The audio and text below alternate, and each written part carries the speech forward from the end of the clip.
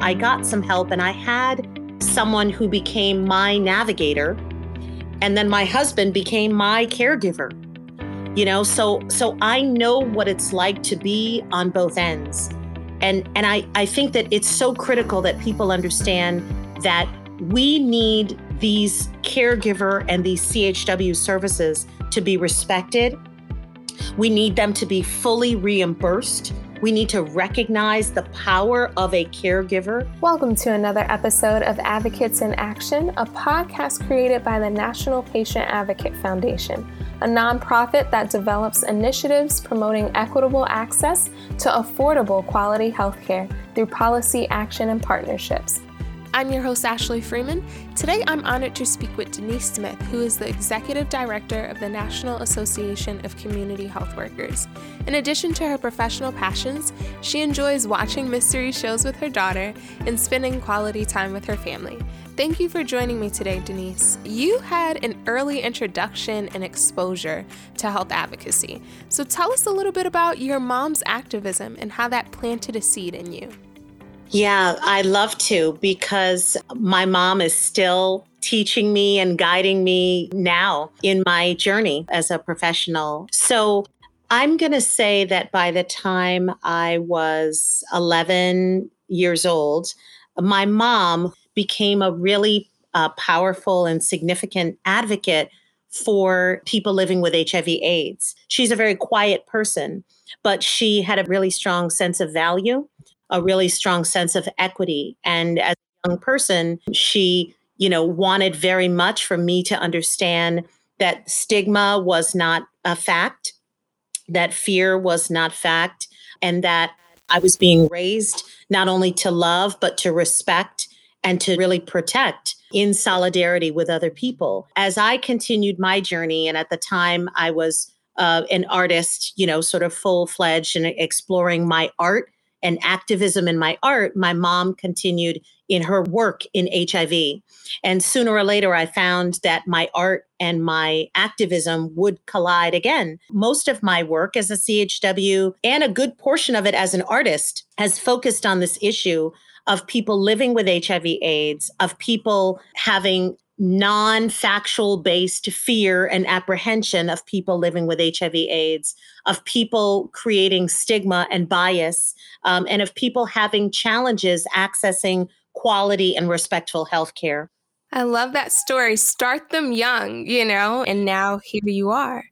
And I did that with my children, I have 3 sons and I have 1 daughter. Each of them would do street outreach with me when I started doing that as an HIV outreach worker, setting up tabling, on the street corners and going into the basement of churches and handing out flyers. And for a time, with the help of my husband, we ran a food pantry for about 2.5 years. My young sons would carry the food and greet people and sign them up. And so you're absolutely right that what I learned in terms of respect and also of really participating, getting in, with community was something that I wanted to pass on to my kids as well. And how do you feel like all that you have learned from your mother and your early experiences led you to the path that you're on now of becoming a community health worker? I think that I settled into community health work because of a lot of art that I was doing. And, there's the power of art, particularly, art that is used to create impact and change, right? Not just to entertain. I, was fortunate to be connected to artists who shared difficult life experiences, as I did.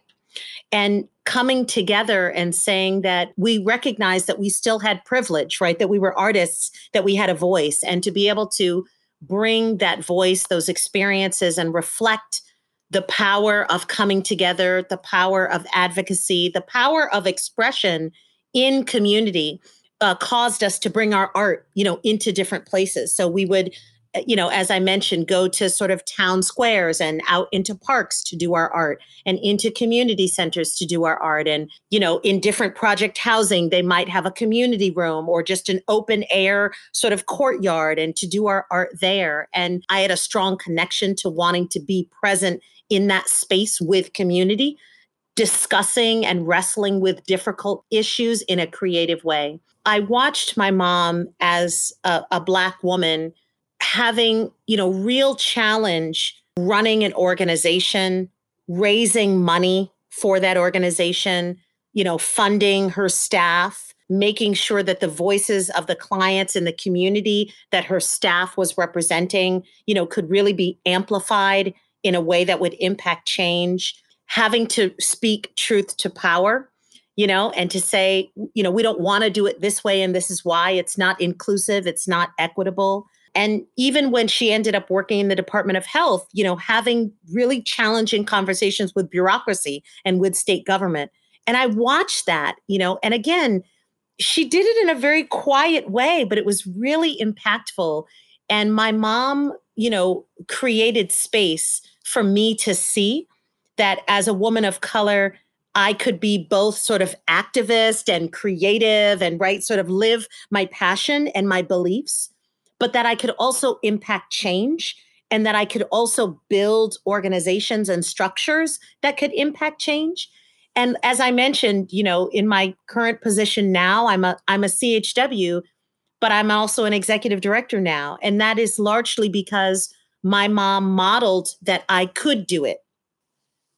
You said that so beautifully about the impact that you want to have, and the change that your mother basically empowered you to realize, and to be able to harness and take boldly into every room, into every role, into every title that you have. That's just a lifelong lesson for a lot of other people, parents to learn as well, how to empower their children with those tools that they can take with them, for the rest of their lives. For people who aren't as familiar with community health workers, what key roles do CHWs play in accessing care for their communities? The American Public Health Association lifted up a definition of CHWs, and they have really, at the national level in the US, they have really championed some strong policies in support of community health workers. And embedded in their definition of who CHWs are is the word trust. And I want to center on that, and I'll come back to that because I don't know if there is another profession for which the very definition of the profession has the word trust or trusted, right? So I think that's very significant. We are trusted because of a sort of set of identities, right? Now, they don't have to be the same. If I had another CHW sitting next to me, we might not share the same identity, ethnicity, culture, right? Geographic location, but among the communities where we live and serve, right? Whether I am serving a community who is a survivor, of rare chronic disease, I am a survivor of a rare chronic disease.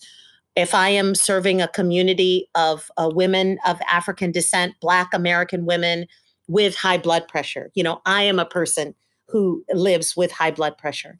We have a deep shared experience that grounds our identities. Oftentimes, if I'm writing, I may say, just as a level set, that community health workers, and then sometimes in parentheses, I will say, including promotoras and community health representatives and peers, right? Outreach specialists, and at least 50 different work titles that we've been able to identify where those people may identify as a CHW, a person with a trusting relationship with the community and a shared experience with the community where they live and serve.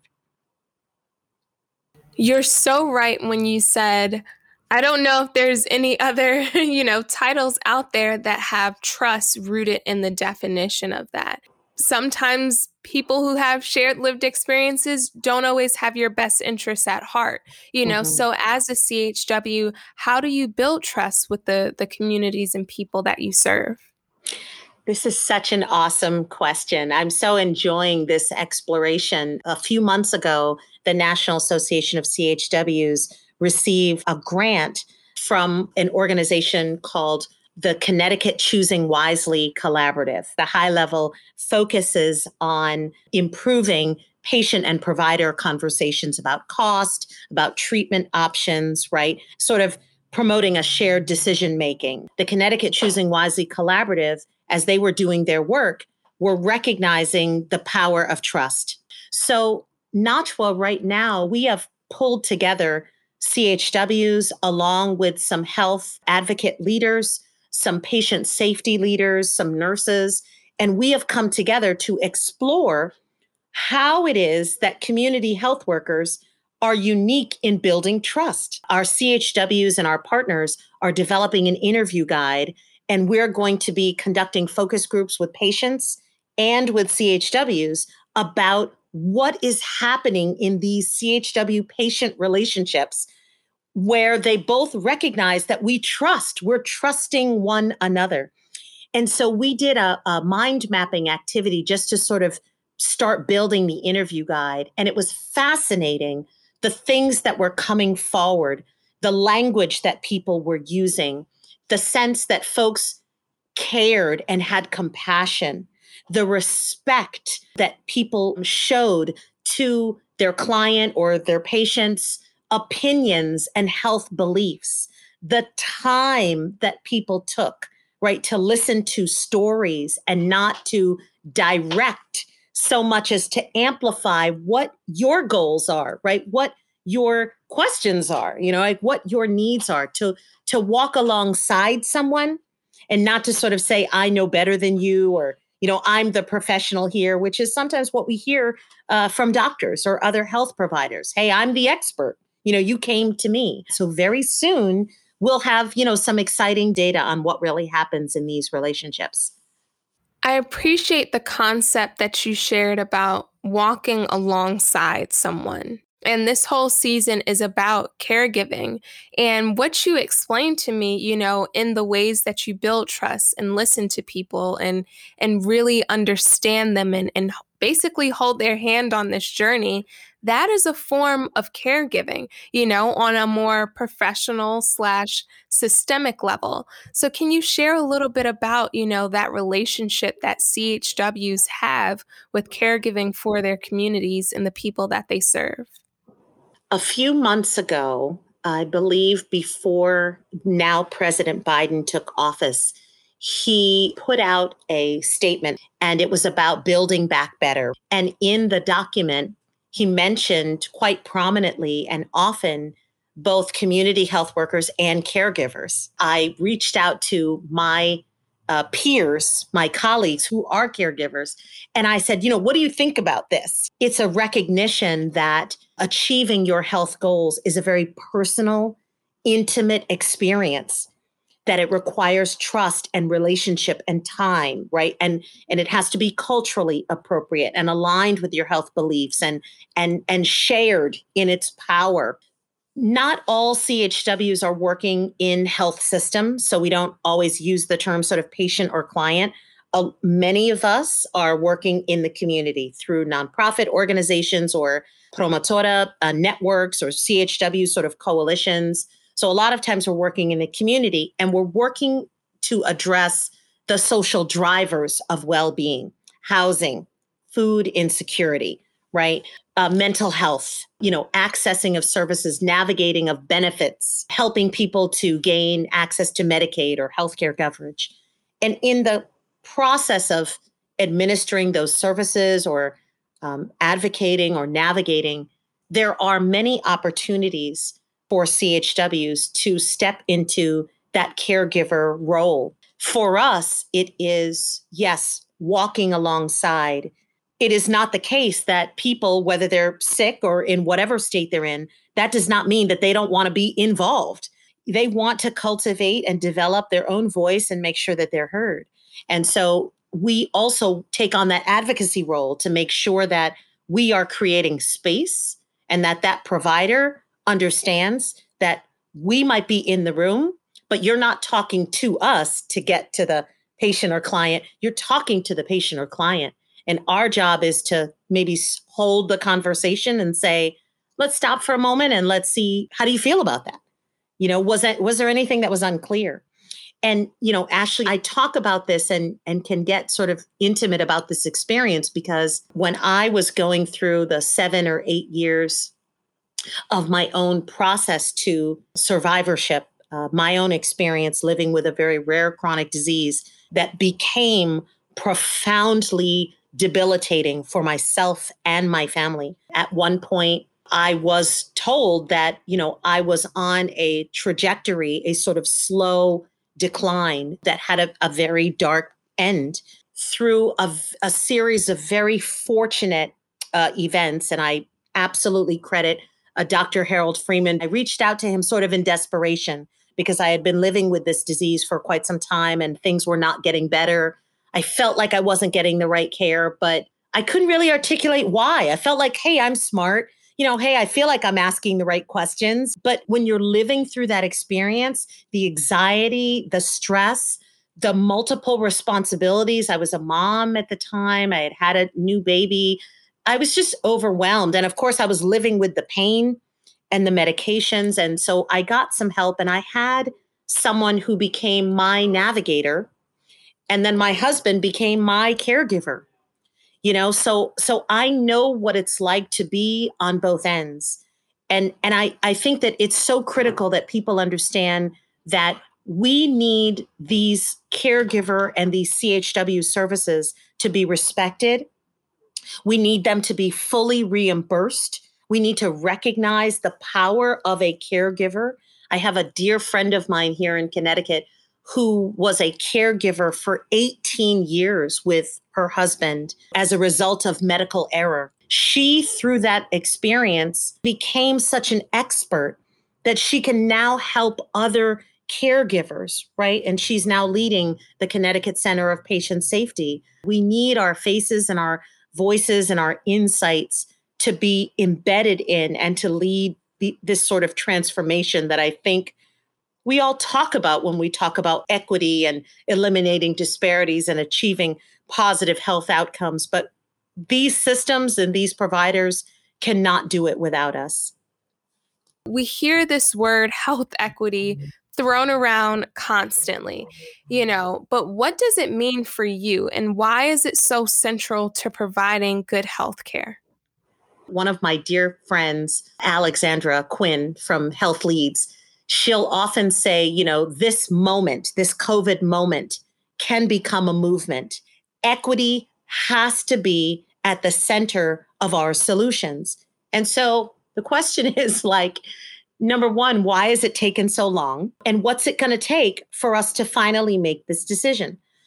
The first piece, why has it taken so long, for me, centers on the issue of race. Now, race and class are very closely linked in the United States. So I really want to talk about them together. It is not the case that every person who is living in poverty is a person of color. That is certainly not the case. And sometimes that is a myth, right? That it's a welfare mom or, that's someone who doesn't want to work or that sort of thing.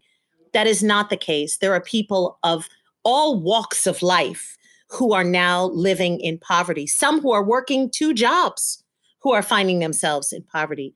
But disproportionately, race has become so embedded across our systems and policies that it facilitates these sort of, impenetrable barriers that make it so much more difficult for us to access the resources, the information, the services that we need. Part of equity is a distinction and sort of a recognition that everybody doesn't need the same thing. That making sure that communities have what they need means that you consider the history of those communities. The next question is what is it going to take? We're going to have to reconcile ourselves with whether or not health is a human right. We are going to have to decide if that's a value that we are going to pursue, promote, protect, right? Build for in reflection of our value. We're going to have to reconcile with what we know the science tells us. And the science tells us that up to 80% of what impacts a person's health and well-being happens outside of a doctor's office. It happens outside of clinical treatment. It happens, outside of getting a prescription.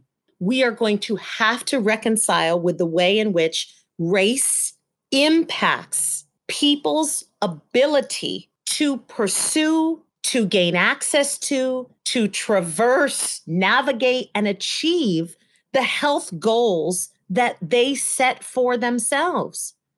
We have these conversations, in different environments at different times with different types of people, but we don't yet have that national momentum, not just the call, but the commitment to make that shift.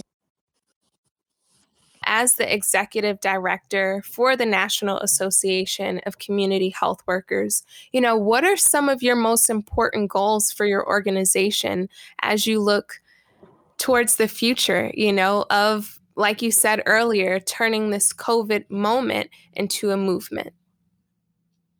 The number one goal is for us to be relevant, inviting, and connected to our members. We are a young organization who is stretching out our hands, if you will, and inviting folks to come in under this unifying umbrella. We recognize that CHWs, promotores, community health representatives have been doing the work for many decades, and, it's less known for hundreds of years. And that expertise, those organizations, those individuals, we want to join hands with, because we think that there is a unique positioning for a national association that can bring together these voices across all of these experiences and geographies to make strong, passionate, sort of evidence-based change at the national level. And so we're excited about the potential to have a movement for equity and social justice. So number one is to unite our members, right? To listen to them, to watch what they're doing, to elevate their expertise. And we do that through a lot of different ways. We've recently launched a national policy platform, and that policy platform has been informed by our membership to help them articulate to their local partnerships, their departments of health, their Medicaid offices, their funders, what are the unique qualities and attributes of CHWs? What is our relevance in clinical and community integration to address health equity, to address the social determinants of health, why we're valuable? But it's also a set of guiding policies so that CHWs will be respected, protected on the job, with a living wage, with PPE, with access to the vaccine during the pandemic, with healthcare coverage. And how can people partner with us? CHWs are doing amazing things. They have always organized on the ground. They have created their own organizations. They are getting together across sector, right? They're creating their own referral networks. They're developing innovations to address health disparity and inequity and to advocate for change at the local, at the county, at the state level. And we're trying to get folks to see hey, there's a lot of leadership. There's a lot of capacity. There's a lot of innovation and creativity that's happening here.